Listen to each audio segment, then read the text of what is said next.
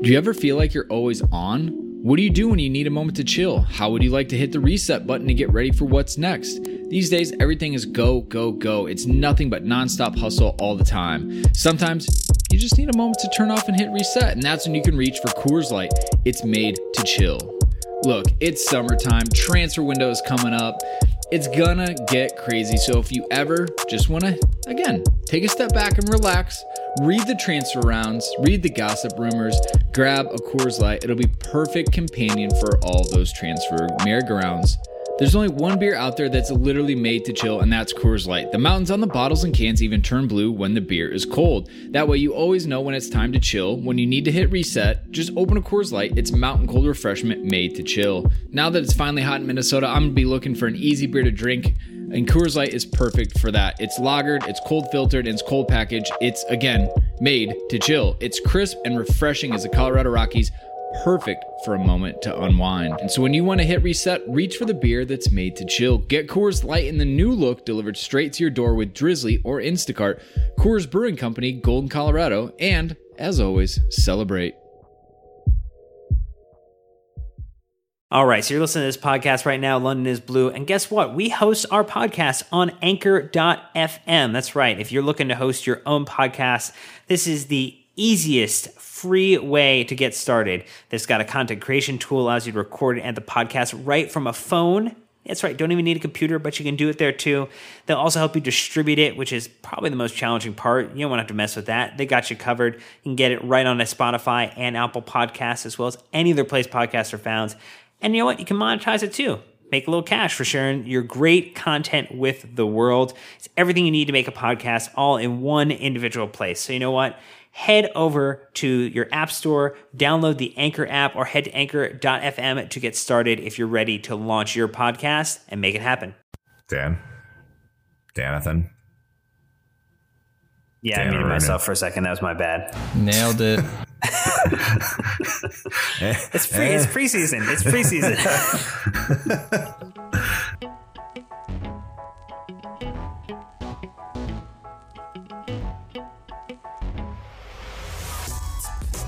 This is the London is Blue podcast. Your home for the champions of England. Bringing all Chelsea fans together, here, near, and far.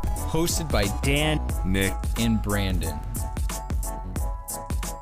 We're back, Chelsea fans, with another episode of the London is Blue podcast presented by WorldSoccerShop.com. Glad to have you both back with me, Dan and Nick, joining us for another, preseason episode, I guess we've got here. And Nick, especially glad to hear you're safe after those crazy storms that rolled through Kansas City last Sunday.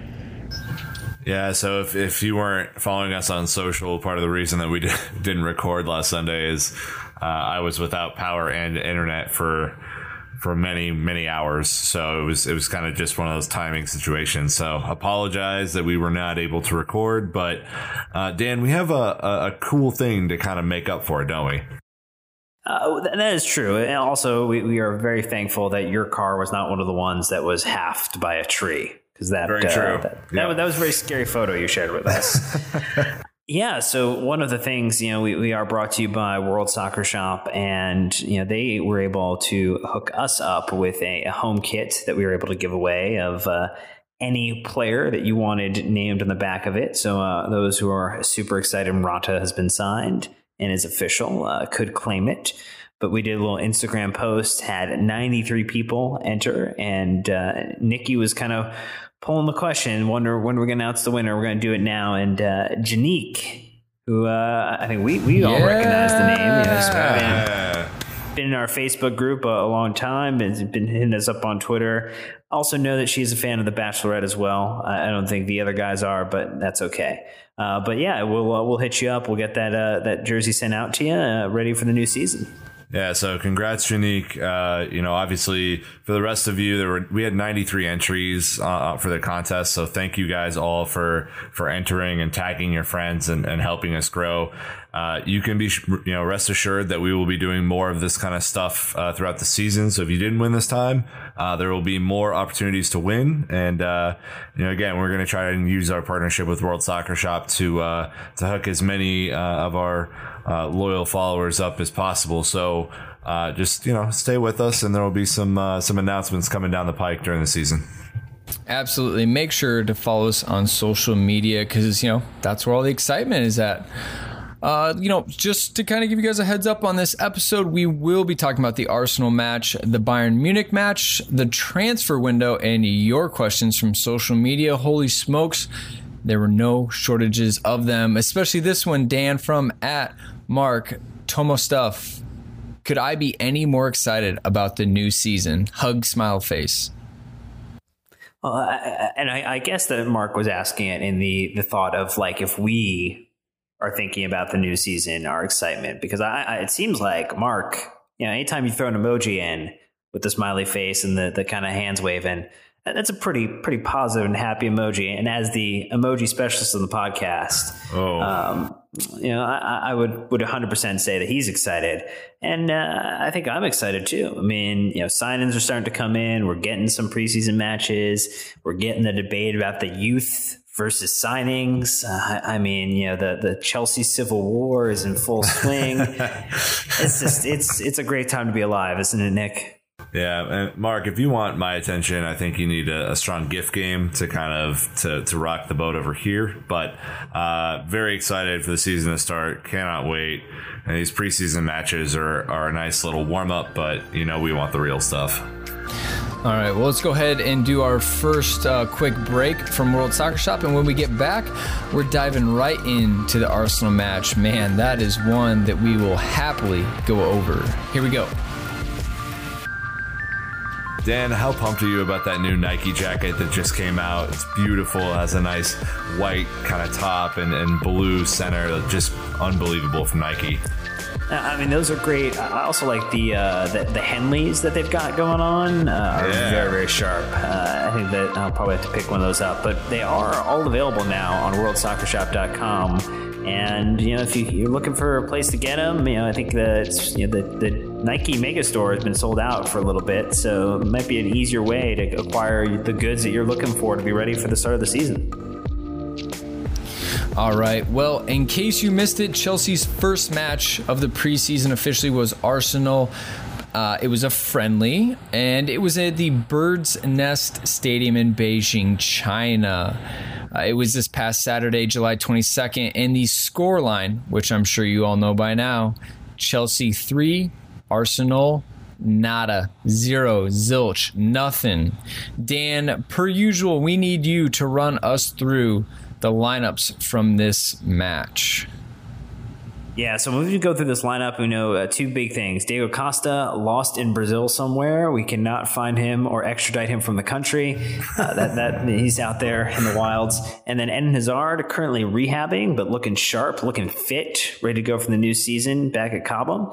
So we had Willian Pedro Michi up top, Victor Moses, Alonso, Cesc Fabregas, and N'Golo Kante in the mid four, and Azpilicueta, Cahill, and Luis heading in front of Thibaut Courtois, Calabero, Christensen, Clark Salter, Scott, Pulisic, Collis, Kennedy, Tomori, Remy, still a Chelsea player, Boga, and Lewis Baker all had an opportunity to make some substitute appearances too. So Conte had a lot of film to review, but some more than others, depending upon what time they actually got subbed in. Yeah, literally the only player who didn't feature in this match was Eduardo, but that's kind of comes with the territory. That's pretty normal, so nothing too surprising there. Nick, looking at it, Chelsea actually had less possession than Arsenal at 55-45, but we had 20 shots to their 11 on goal to Arsenal's 1. Seems like good old Chelsea sit back, counterattack, but overall, it was pretty balanced, I felt like, for the most part. Yeah, again, this is like the Class A Chelsea-Arsenal conundrum. Arsenal has a lot of possession but doesn't do anything with it. Chelsea has a little less and does a lot with it. So when you look at another stat, which is shots on goal, Chelsea has 20 to Arsenal's 8 and 11 shots on target to Arsenal's 1. So you can talk about the possession number all you want, and that's great if you're a team who enjoys being fourth and generally crumbling at the end of the season. But our squad did okay, and it honestly could have been a 5-6-0 scoreline if a little bit of finishing had been a little bit more clinical. So again, possession numbers can mean a lot. In this case, they don't. Absolutely. Well, let's go ahead and cruise through these goals. All good ones, Dan, so I will let you kick it off. Yes, it's nice to get an opportunity to talk about Chelsea goals, and we have 3 in this one. Not the undercurrent of the theme last season, where I had a chance to talk about pretty much every opposition goal. Willian opens the preseason books of the publicized games, and he knocks one in the 40th minute there, knocks in with the right foot, just bent it into the far post, made Ospina look a little foolish, and definitely was a nice little turn of play too, because right before that, about 2 minutes prior, we saw Pedro head off the pitch due to a little close encounters of the Ospina kind. So nice little recovery there from Willian. Nick, second up on the ballot, who was it? Could it have been our boy Michy? Brandon, you're darn right. Michy's getting these minutes, and it's funny, when he's given time on the pitch that he can score some goals. So this is I think Michy had a great game overall, and we'll dive into that a little bit. But this was kind of a one-on-one, just. It showed some strength, and it was a near post shot. I think Ospina probably wants this one back a little bit, but found by N'Golo Kanté, so maybe a little assist action happening from the midfield. And I think for Michy, this is incredibly important. To hit it, with a left foot, he's starting to hit some of these from the right side, whereas Willian likes to come in from the right and or come in from the left and bend it with his right. We're seeing some of the opposite from Michy. So either way, it goes in the back of the net. I think Ospina probably could have done more on this, but gets Michy off to a flying start, his third goal in as many minutes.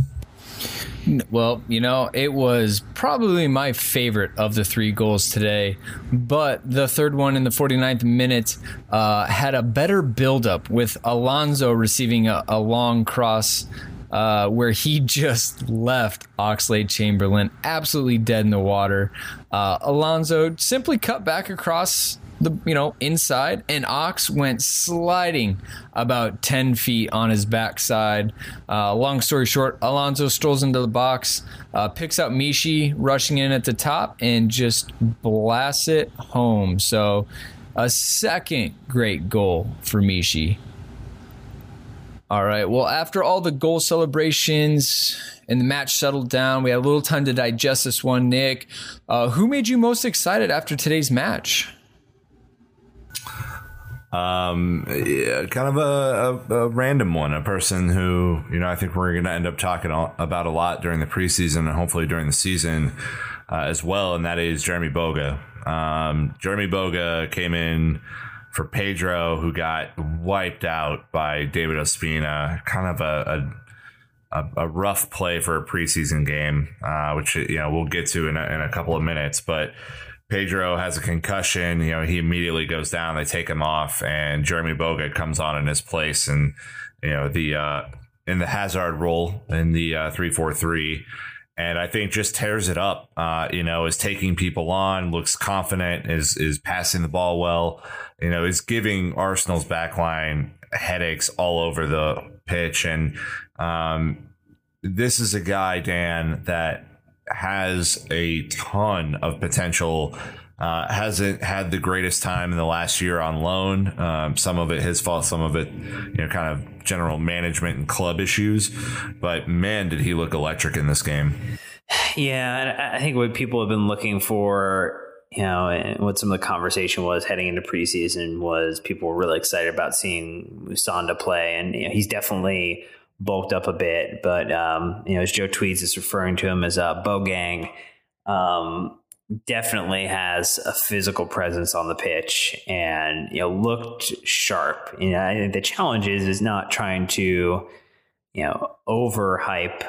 Again, we're playing a pretty weak side, and we just have to keep that in mind and use that filter and not just jump to conclusions that he's going to be the next best thing. Because Moses impressed last season, and that kind of puts some pathway forward for him.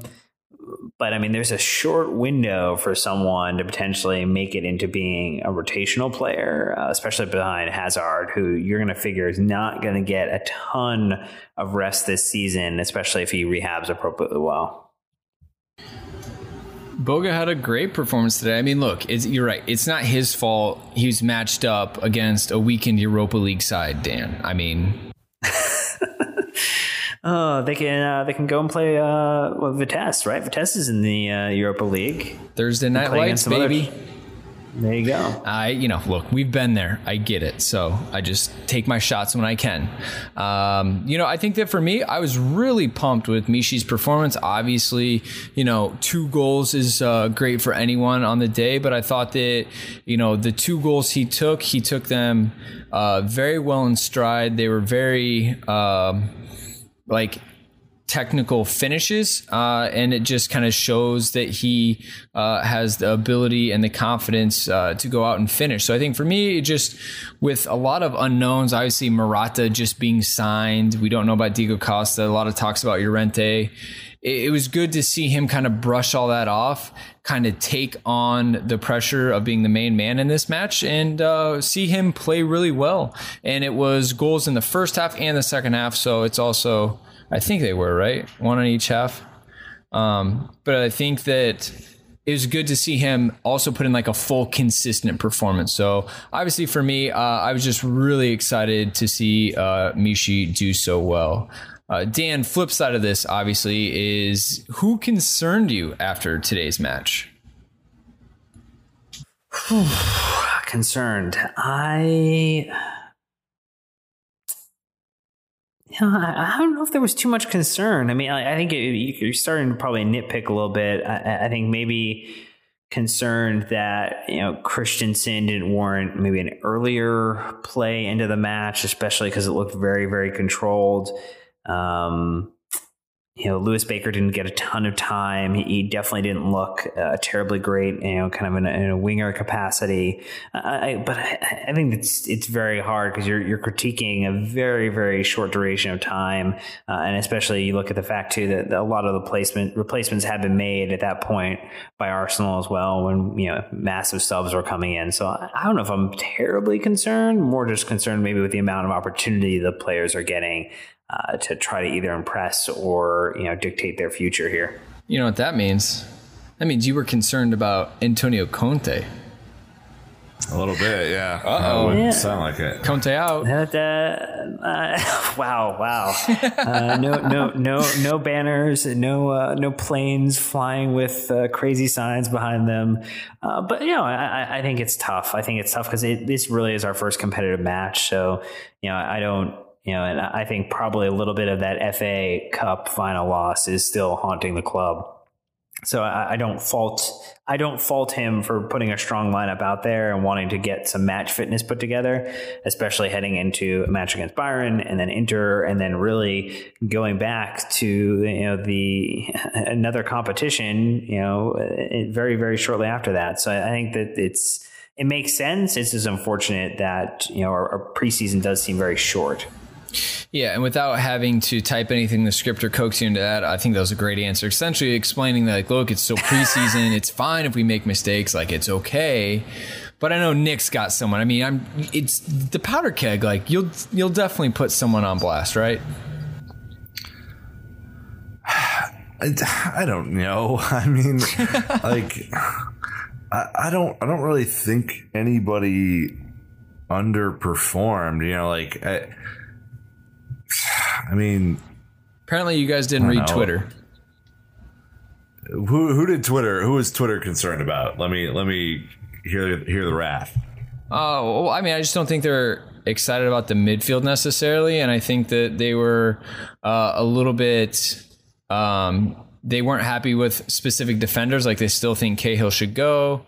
Christensen, when he get in, they weren't thrilled with. And then I think that a lot of people actually like took on Boga for not doing much with it and saying how much we missed Hazard, which I think that's a little rough. I mean, it's Hazard. He's top 10, 15 in the world. I don't know. So, like, we won 3-0. So if you're concerned after that, I mean, I'm concerned with the lack of squad depth overall. Sure. But not with any particular player. All right. Well, that's nothing wrong with that. A couple things to touch on in this match. Obviously, the Espina Pedro situation was something that is now actually gone from a bit of a concern to a much larger concern. He has a concussion and multiple fractures in his face/cheek. At Beer Brower _Andy tweeted us to bring up the Ospina and his dirty tactics again. Nick kind of touched on that. And then at Stephen Riccici had a very awkward question on Twitter asking us to talk about Pedro's nipple. So Dan, instead of that, let's just kind of brush over. We're not going to do nipple commentary, because I mean that just takes this podcast to a whole different category, and we might need to rebrand it on iTunes. Exactly. London is blue after dark. It's a whole different show. Oh man. Well, unfortunately, I kind of want to talk about just a little bit was the Kennedy situation. At Bobby Carrot CFC says, yeah, why was Kennedy so awful? I think he probably meant on the field, but it also unfortunately impacted him off the field.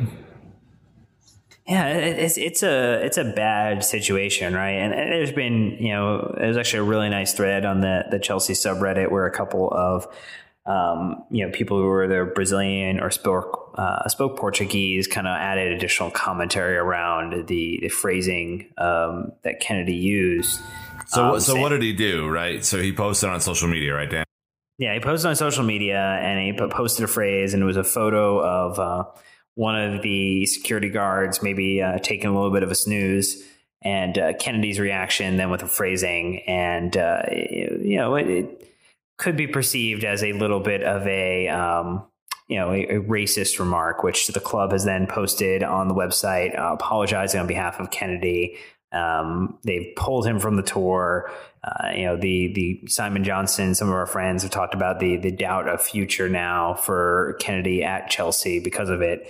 And, it's, crazy that, we're in a place now where, Kennedy is potentially on the outside looking in and maybe on his way out of Chelsea because he decided to get a little insta happy and, kind of fly off the cuff there. It's obviously a little difficult because not being native Portuguese Brazilian speakers, we don't know exactly what he said. Like you said, there were some people that kind of came to his defense saying the literal translations are much harsher than what he actually meant when you take them in more of the native version of it. But at the end of the day, Chelsea are there to make a ton of money. And if they don't have the Asian audiences excited about Chelsea and have a good view of them, it essentially defeats the entire purpose of going there. And so I understand the business case of it, Nick, and why probably instead of even trying to fight it and get his side of the story, it is much easier to buy him a one-way ticket back to London.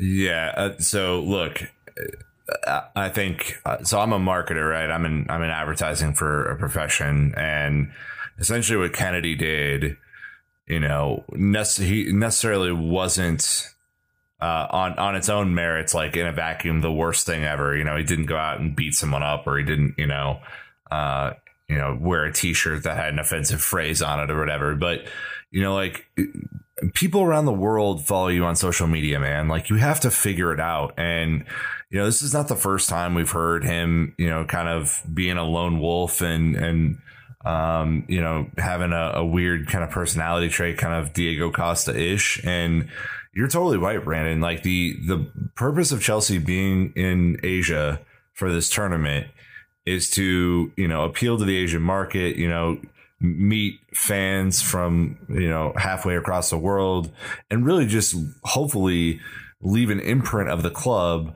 in Asia so that, when the season comes around, that there's even more market viability for the club that's trying to build a new $500 million stadium.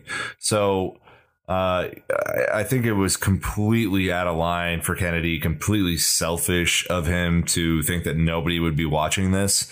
And I think that the major impact this has now is that the club is going to be monitoring extra carefully all social media posts that go out. And I think there probably will be a social media training seminar at the club about, what you can say, what you can't say, because it's just there's so much money on the line now that it makes zero sense to travel all the way to Asia to do all the local custom stuff and then to have one idiot ruin that all and get the whole, Chinese press up in a fury. So it's ridiculous, Dan. I think here's the other thing is that, we've been kind of not necessarily burdened, but unfortunately Chelsea players and fans have been associated with, situations involving, racism over the past couple seasons. And, I think as much as we want to,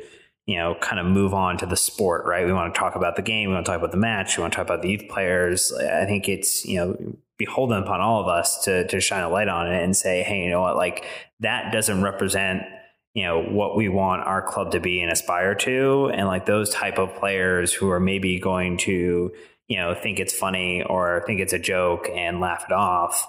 That's not what the club needs. I mean, the club needs people that are concerned about the business of the game and their business, and not someone who's taking it, seriously. And hopefully he'll learn from this and move forward. But I think it's a very costly lesson for him, and I think it's important and incumbent upon every Chelsea fan that feels like they want their club to be associated to the highest standard to say something about it. Like we can't just sweep those things under the rug and expect it the reputation of the club to change. Like people need to see fans and supporters speaking out about it. Well, moving on to better things, the next big thing that happened after this match was that Cahill was confirmed as the new permanent captain of Chelsea. Probably not that big of a surprise to everybody. Joey asked on Facebook, says, Cahill was confirmed captain when/if he plays. Do you think Conte is going to maintain the same back three or gradually bring in new players like Christensen and Rudiger, or maybe even alter our defense from the start of the league, just right away not play him? 2 or more preseason games and the above mentioned defenders are yet to get proper time in there. So I guess, Nick, real quick, he'll be the captain no matter what, and when he's on the pitch, he'll wear the captain's armband, and it's Conte, right? Am I wrong thinking that the best back three center backs will play week in, week out? You are correct, and I think the reason Conte said, while he plays, I mean, the armband is kind of the symbolic part of being captain. But as we all know, John Terry was the captain all last year and barely sniffed the field. So Cahill, first of all, I think we can all congratulate Gary Cahill on being the next captain of Chelsea. It's a big moment. We haven't had a new captain in quite a long time, since 2004. So that's a 13-year period of stability where we had the same captain. And so Gary Cahill must have earned it and must have had his teammates' trust, along with Antonio Conte's trust, to get it. We know that Twitter, is so divided on Cahill as a player, and we have both praised him and commented on some of the negative things he's done on the pitch, but off the pitch, he's a model citizen, and I think probably the closest thing to a Terry-esque leader that we have in the club right now. So congratulations to him. And then to your second point, Conte is going to play the best players for most of the season, as we saw last year. So if Cahill isn't good enough, he's not going to wear the armband. It doesn't mean he's going to be any less captain, but he has to prove over and over and over and over again, 38 times in the league, possibly 12 times in the Champions League and some FA Cup and EFL Cup matches, that he deserves to be a part of a back three or back four. That is not a bad thing at all. That is Conte kind of laying the marker down and saying, I'm going to give you that nice Black Sea armband, but you're going to have to earn it and to be on the pitch. So I don't know, Dan, like, are people just overthinking this or what? Oh, I think another thing that Cahill gives you, and he did it 6 times last year, is goals. And Rudiger is not known for having a nose for goal. Christensen has kind of started to pick up with that piece. And, when you look at, Azpilicueta has kind of started to add that to his game. Luis, you can occasionally count on a wonderful free kick. But, there's another element to his game. As much as he might infuriate people with, going so far out of position, he needs to make some amazing slide tackle to, create a block or create a moment to block a shot.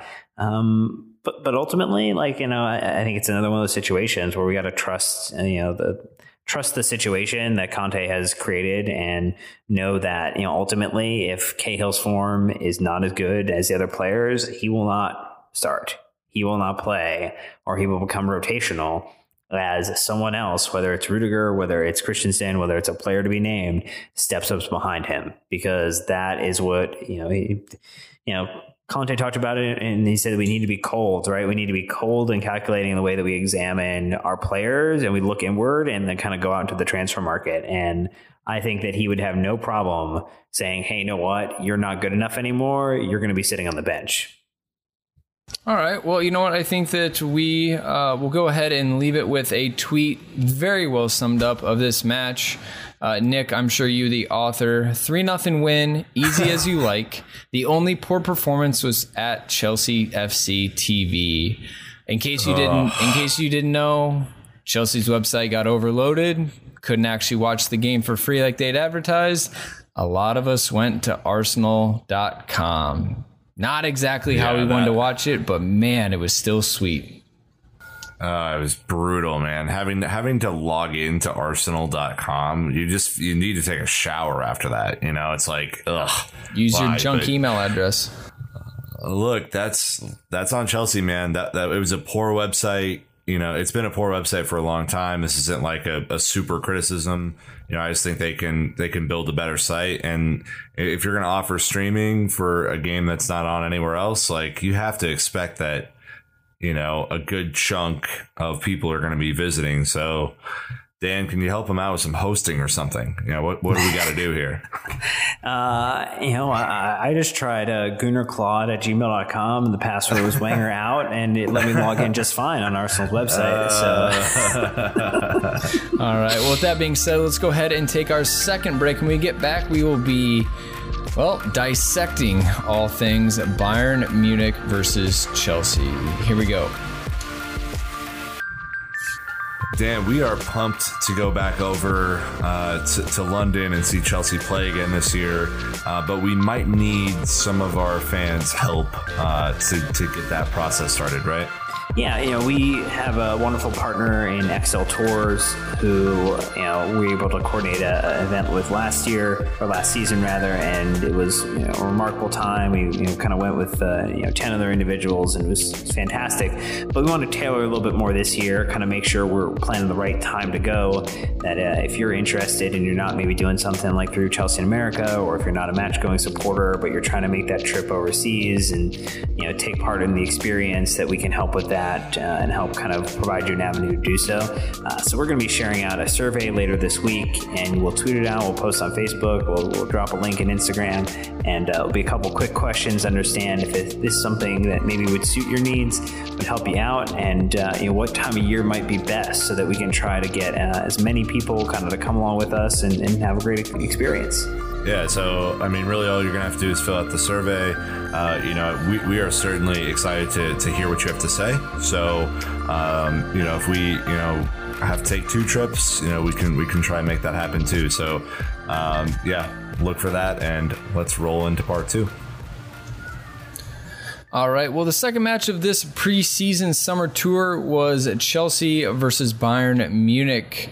It was another friendly, just another tough game against a big-time European opponent. The match was this past Tuesday, July 25th. Final count there, Chelsea 2, Bayern 3. But it really wasn't as close as that score line led into. So before we talk about the goals, Dan, you know the drill. Lineup time.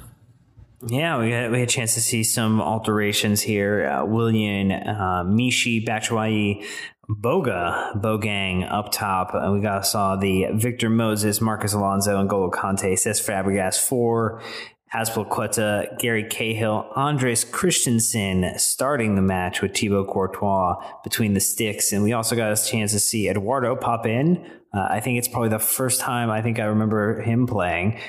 David Luiz had a chance to come in a little bit later. Pulisic did as well. Tomori, Lewis Baker, and of course the new number 9, our new Spanish striker, Alvaro Morata, made an appearance too. Nick, far less substitutions in this match than the last, probably because we didn't coast to an easy victory, I guess, right?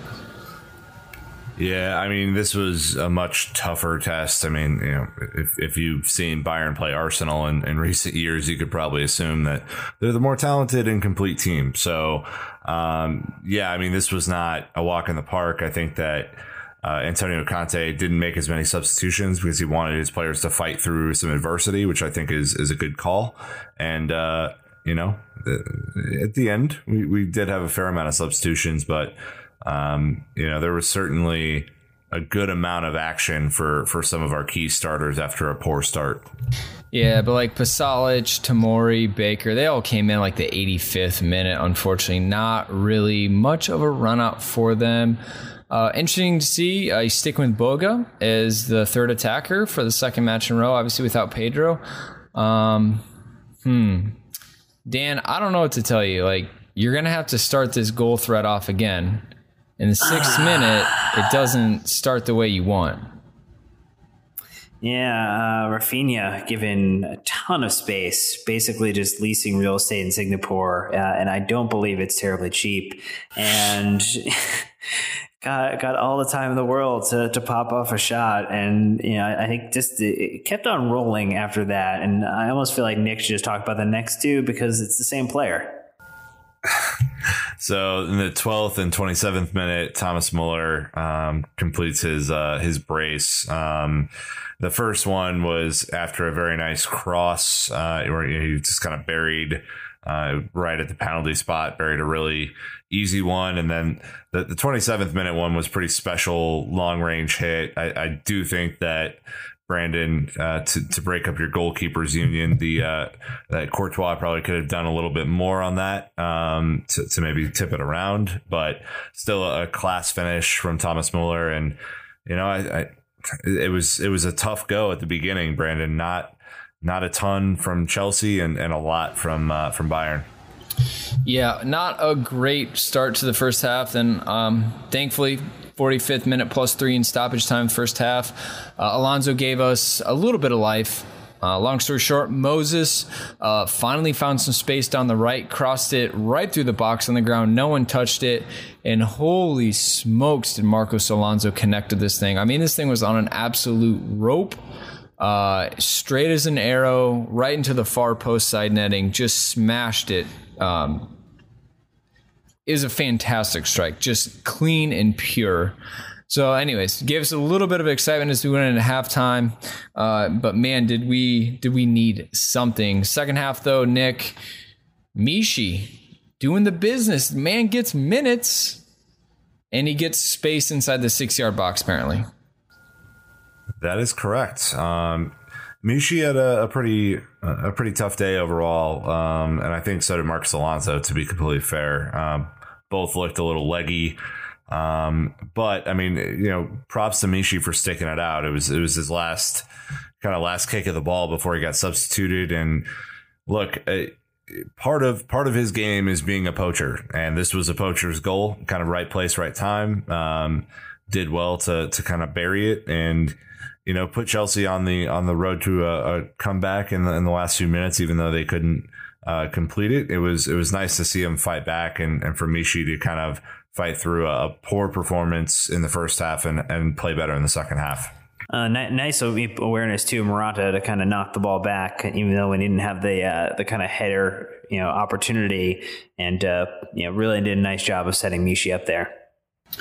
All right, Dan, well, just like last time, kicking it off, who had you the most excited after today's match? Obviously a little more difficult, but and it can even just be something little that you saw that gets you excited about the bigger picture. You know, we did talk about the fact that you thought I was calling out Antonio in the first part.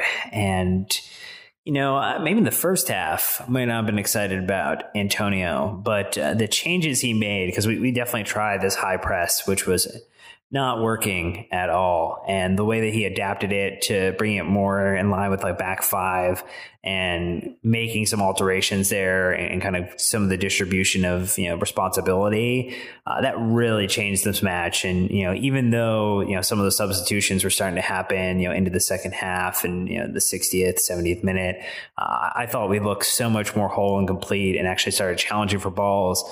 And even though we don't have some of the players that match the caliber I think that Bayern has in a couple of key positions, I think Conte really for the second half like showed his managerial flexibility to kind of work through a solution during the match. And like that to me is always exciting to see. You know, we might not have the squad depth as Nick alluded to, but you know, we have a manager who is very, very adaptable in the moment, who can make a change that totally changes the course of the game. Nick, your standout performance maybe? I mean, I thought N'Golo Kante had a pretty good game. You know, but I don't want to overheap praise on him because he's just, you know, he's excellent almost every time he goes out.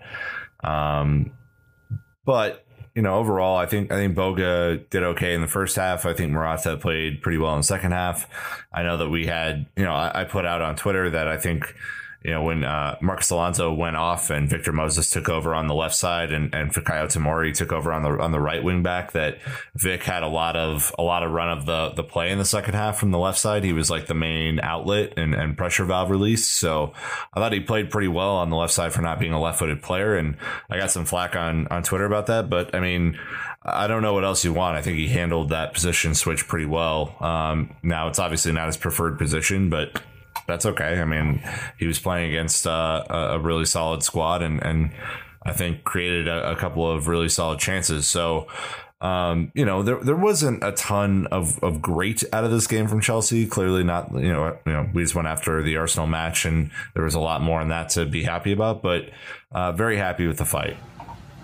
Awesome. Yeah, I mean, I'd say so. Obviously, we dug ourselves a hole and had to get our way out of it. And Conte said, I'm not subbing you guys out. Figure it out on your own. It's going to be a challenge.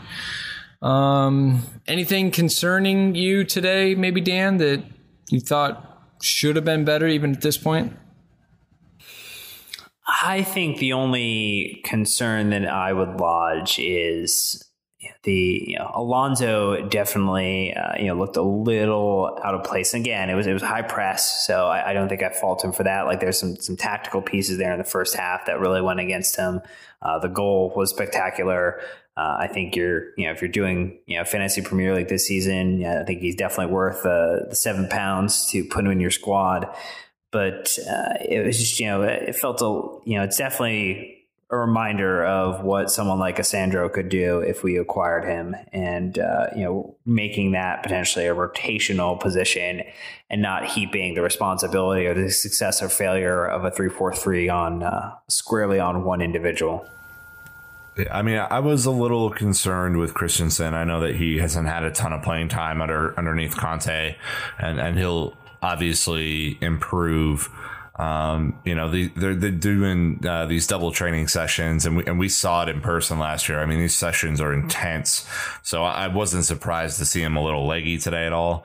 I think more concerned, like I mentioned earlier, about overall squad depth. I mean, when you come up against a team like Bayern Munich and you see that they basically have a like-for-like replacement at every position that is close to world class, you realize how kind of far off we are in that regard. And I think, some of the moves they've made have been really shrewd. They haven't paid a ton of money for James Rodriguez. They got him on loan. And he looked pretty good today. So I don't know. I think the board has to kind of look in the mirror after a match like today and say, if we really want to challenge on four fronts, we're gonna need some more signings, and it sounds like that's coming down the pipe. So that's good. All right. Well, that's pretty much it for this match. Obviously, it was not anything that we wanted, but sometimes it's good to get punched in the gut. I'm pretty sure Nick said that before. We can say, hey, if we were to have beaten Bayern, rolled Arsenal, rolled Inter, we would have gotten into the season and been like, everything's great. But now we can say, hey, maybe we need to take a step back. Let's reassess things, take another look at it. And I think that, we have the opportunity to take advantage of the situation. Just, fingers crossed that it happens. Didn't we lose every preseason match last year? No, we won Milan. We were there, baby. Oh, yeah, we did win Milan. Yeah, we beat Liverpool, too, 1-0. Real Madrid and Michigan, big house. Yeah, that was brutal. That was a loss. That was a bad loss. Okay, so we were at 500 in preseason. I mean, it's not the only thing I was trying to say is preseason is not indicative of how you are going to play during the Premier League season. So all good. Yeah, we won't have to see Bayern in the Premier League season this year, thankfully. But all right, let's go ahead and take our last quick break because we have a ton of stuff to get through for transfers and your questions on social media. Here we go. Dan, we're excited to get together for the first match of the season, and I think Brandon might have a little gift for us, huh? Well, he does, courtesy of our friends at World Soccer Shop, a couple of home kits. And I will tell you, Nick, they look sharp in kind of live action. I think the players are looking sharp. I think the commentators on the Bayern match were talking about it. Like, these kits are, as they would say, fire. They are. They're fire kits. So you can get those at worldsoccershop.com. Again, we can't stress enough, it's a much better experience than the Mega Store is right now, being on the Nike site. So head on over, support our show, go to worldsoccershop.com using our referral link. And yeah, let's move to part 3. All right. Well, here we go. Favorite part of the episode for me. Your social media questions. We're going to tie this into the transfer window, obviously, because, well, that's pretty much all of the questions are about. We haven't had any departures since we last talked, but we did have a signing since Dan went ahead and confirmed Bakayoko way early. Not really. I confirmed it just about as quick as he did before he deleted his post. Yeah, that was a pretty solid call, Dan. I think we had a good indication that was going to happen. Well, it was one Alvaro Morata from Real Madrid. Rumored £58 million fee that can rise towards $70 million, according to Matt Law of The Telegraph. Nick, happy with this? Yeah, I mean, this was, we recorded last week and didn't really know where the striker situation was, knowing that Aubameyang was probably not, likely, and that, some of the other options were looking unlikely as well. This kind of came out of nowhere. And when you think about the, incredible fee that Manchester United paid for Romelu Lukaku, this almost seems like a steal. And apparently this was who Antonio Conte wanted all along. So kind of a win-win scenario. Very happy that we got this part of the business done. I think it was a key piece as we finished the preseason, Dan. And, some of these YouTube videos I'm watching are pretty fire. Yeah, I would say actually the best YouTube video, Real Madrid's official YouTube channel, will retweet it out, has a almost like hour-long video about the life of Alvaro Morata, the boy with the ball, as it is said in the beginning of the feature length production about our new striker. And ultimately, I think Conte seems very excited. I think the club is very excited, and he seems excited to be here. So I think ultimately now it's about getting to work and scoring goals, because that's the first thing that he can do to shut anyone up who maybe wishes we had a different striker or had signed someone else. All right. Well, rumors from the transfer window. Obviously, we still have some wingback problems. Sandro has gone completely quiet, but then actually it just resurfaced maybe that there's still a chance. Danilo did sign at Man City. So Ochuko on Facebook says, why are we so slow in the transfer market? And Sundeep on Facebook also echoed your concerns, Nick, saying our squad is pretty thin. Won't a lack of squad depth cost us if we have injuries due to fixture overload? Absolutely no arguments there. So at 1689 Jedi asks, it seems like we lost out on Sandro, Danilo, and Mende. Who should be our next target to possibly fill the wingback position? And Nick, I believe you have one young German in mind. Yeah, I mean, for a right back option, this is, kind of stemming from Joe Tweed's article we covered earlier in the summer, but Jeremy Toljan would be, a very affordable option, can play either on the right or the left, seems like a pretty flexible guy. I mean, obviously Dan Alexandro is our number one wingback option, but maybe there is a young gunner who could possibly come into the squad as well. I think you're talking about Oxlade-Chamberlain, who I think still might be reeling from the tackle attempt on Alonso. So I'm not sure if he's ready to consider a move across town yet. Yeah, he flew so far. It was tough to get back on the bus after that, Well, he did acquire some frequent flyer miles apparently, though, so good for him. The other shout is from at Rainier Blues, saying, with all the talk this summer about bringing back former players, should Roman consider offering about $25 million for Ryan Bertrand? I mean, obviously an interesting shout. It's one of those things I want to say that I saw today somewhere, and I would have to retweet it from the account, that they want $40 million for him. Yeah. Which at that price, I would say no. Yeah, I would agree with that. I mean, I was going to say he's also probably a victim of the formation. We weren't playing wing backs back then, but now he would fit, I think, a little bit better. But yeah, not at 40. I don't know. It seems desperate. The next big rumor is Fernando Llorente coming in. Essentially, he's worked with Conte. He'd be a good third option. We had a ton of questions on this. Z Takis on Instagram wants to know about Morata and Batman playing as a two-man front line. Same thing from @Blue American26. Ben05BC on Instagram says, do you think Mishi can, if he has good form, can he bench Morata? And @Marvit2Dude kind of says the same thing. Like, is he going to get his chance, or are we going to waste money on the likes of Llorente? So I guess real quick, just kind of sum those all together, Dan. Like, do you think that Morata, Batman, and Llorente are a good trio to have? And can Morata and Batman play together? Well, we saw a little bit of Morata Batman today, and when we watched the Bayern match, it was interesting. And obviously, Morata's getting some rust off, not the best game for Mishi, and so it was interesting to watch their interchange a little bit. Hopefully, we get a chance to see more of that heading into our final game here against Inter Milan.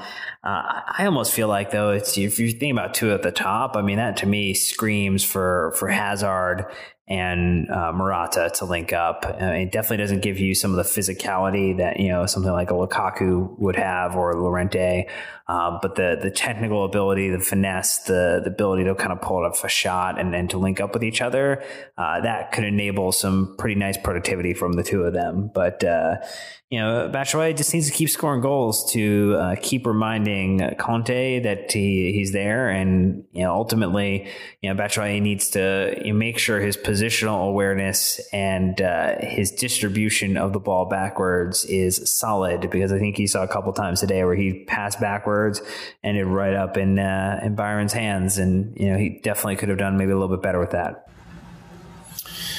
Well, let's go ahead and transition to the defense, Nick.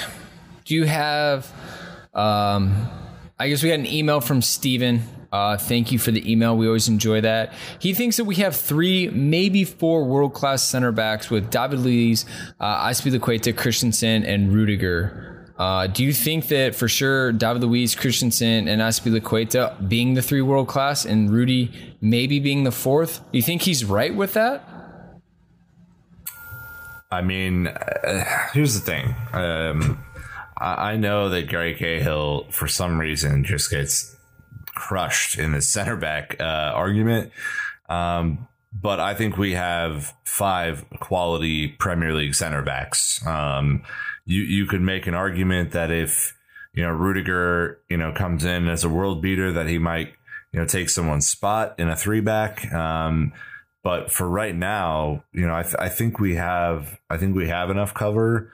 If Virgil van Dijk comes in, and that's, apparently now a rumor again, I wouldn't be upset. I think that's a great thing. It probably gives Dave a little bit more flexibility to play on the right wing, but I think we're okay as far as center backs go, and looking ahead to Europe.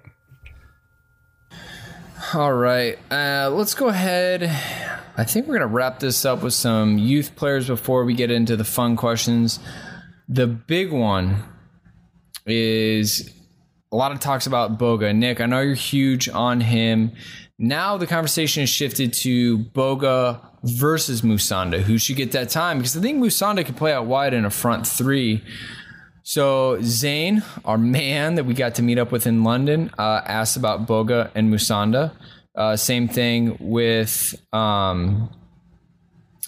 Kabakara to Diger. I am so sorry about that. And then KJ Ato. Dan, what do you think on the Musonda Boga debate? Is it a debate, or should we just hope they both get time to see what they can do?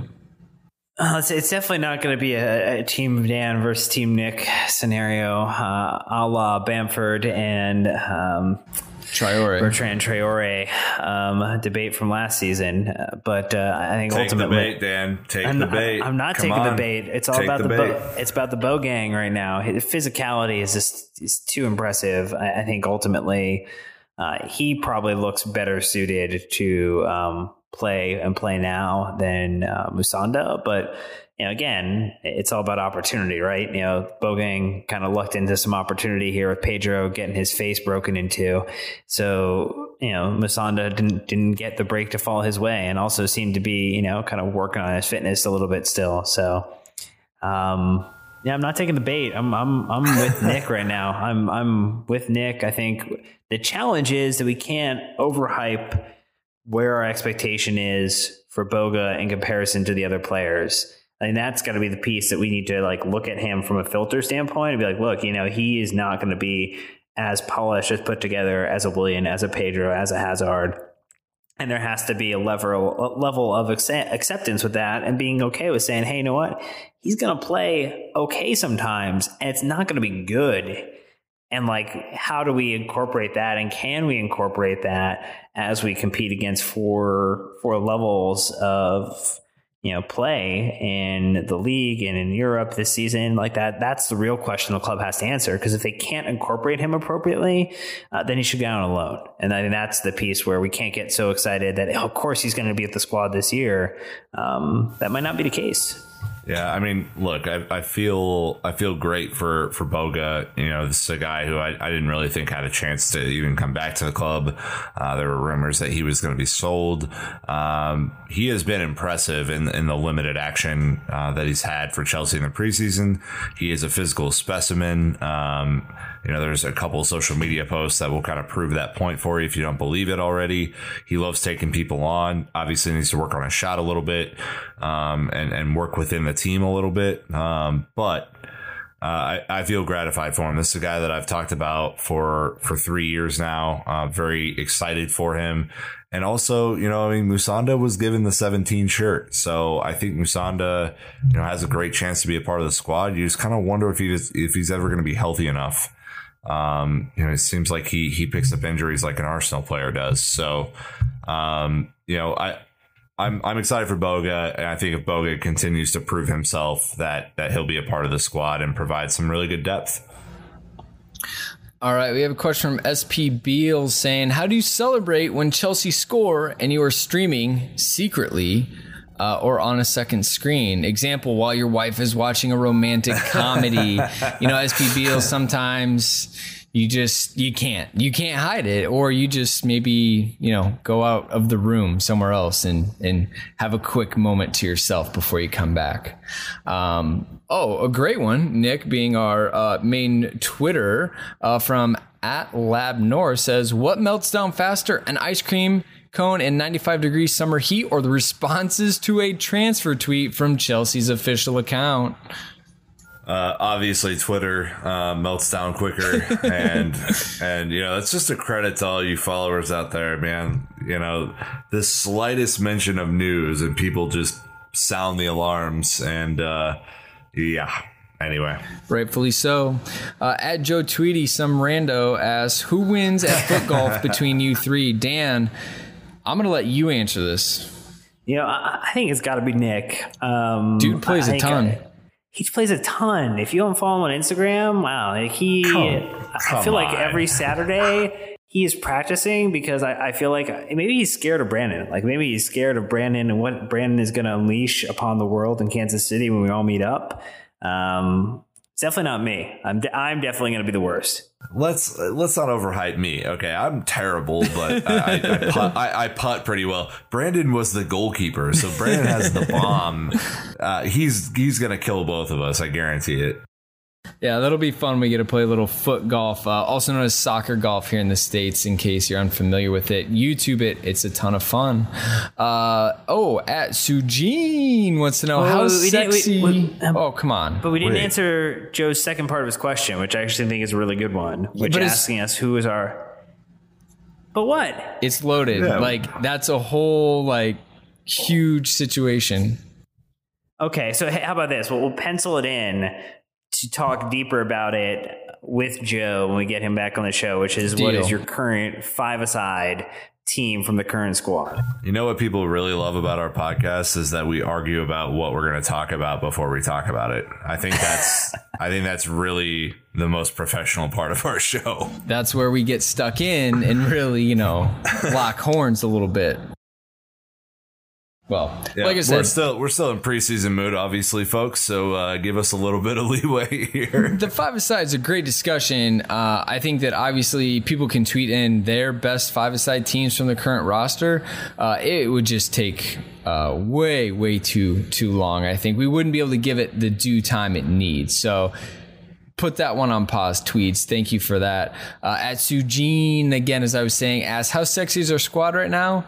We're just going to put it out there and let you guys answer that one. And then the last two to wrap this up is at Chelsea Eric said, who's in your B team right now? We don't know. Is preseason. And I think that you know exactly who's in Conte's A team. So essentially grab the rest of the players and put them in your B bucket.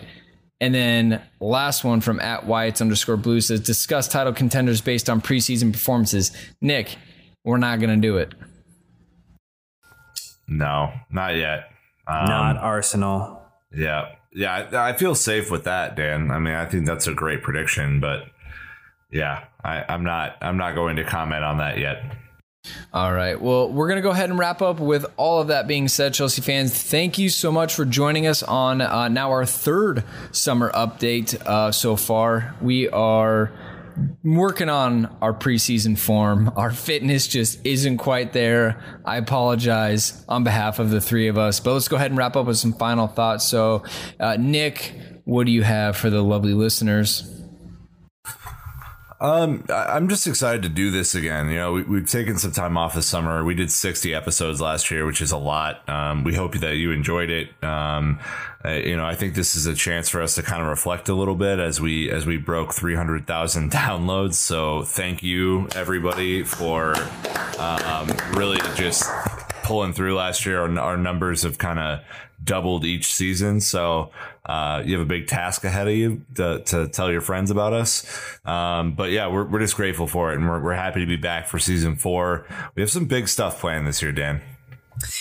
Yeah, I think, we've talked about it a little bit in the pod so far, but, I'm just looking forward to the fact that, my two friends here, because 3 years ago we were just acquaintances and now we're good friends with one another, are getting a chance to meet up here in a couple weeks and chat about the season ahead and taking the first match against Burnley. And, man, I am definitely got to get my 2 days in for foot golf because I'm really, really scared. Really scared. Awesome. Well, I appreciate it again, listeners, like you said, for sticking it out with us. Hopefully you are enjoying the the fact that Chelsea are finally playing matches again with us, even though they're not always going the way we want, it's a heck of a lot better than not having any Chelsea to watch at all. So with that being said, thank you again so much. And until next time, Chelsea fans, keep the blue flag flying high. Thanks again for listening to another episode of the London is Blue podcast, covering everything related to Chelsea FC. Make sure to follow us on Twitter, Instagram, and Facebook to submit your questions. And if you like this episode, a 5-star review in the iTunes store would help other Chelsea fans find us.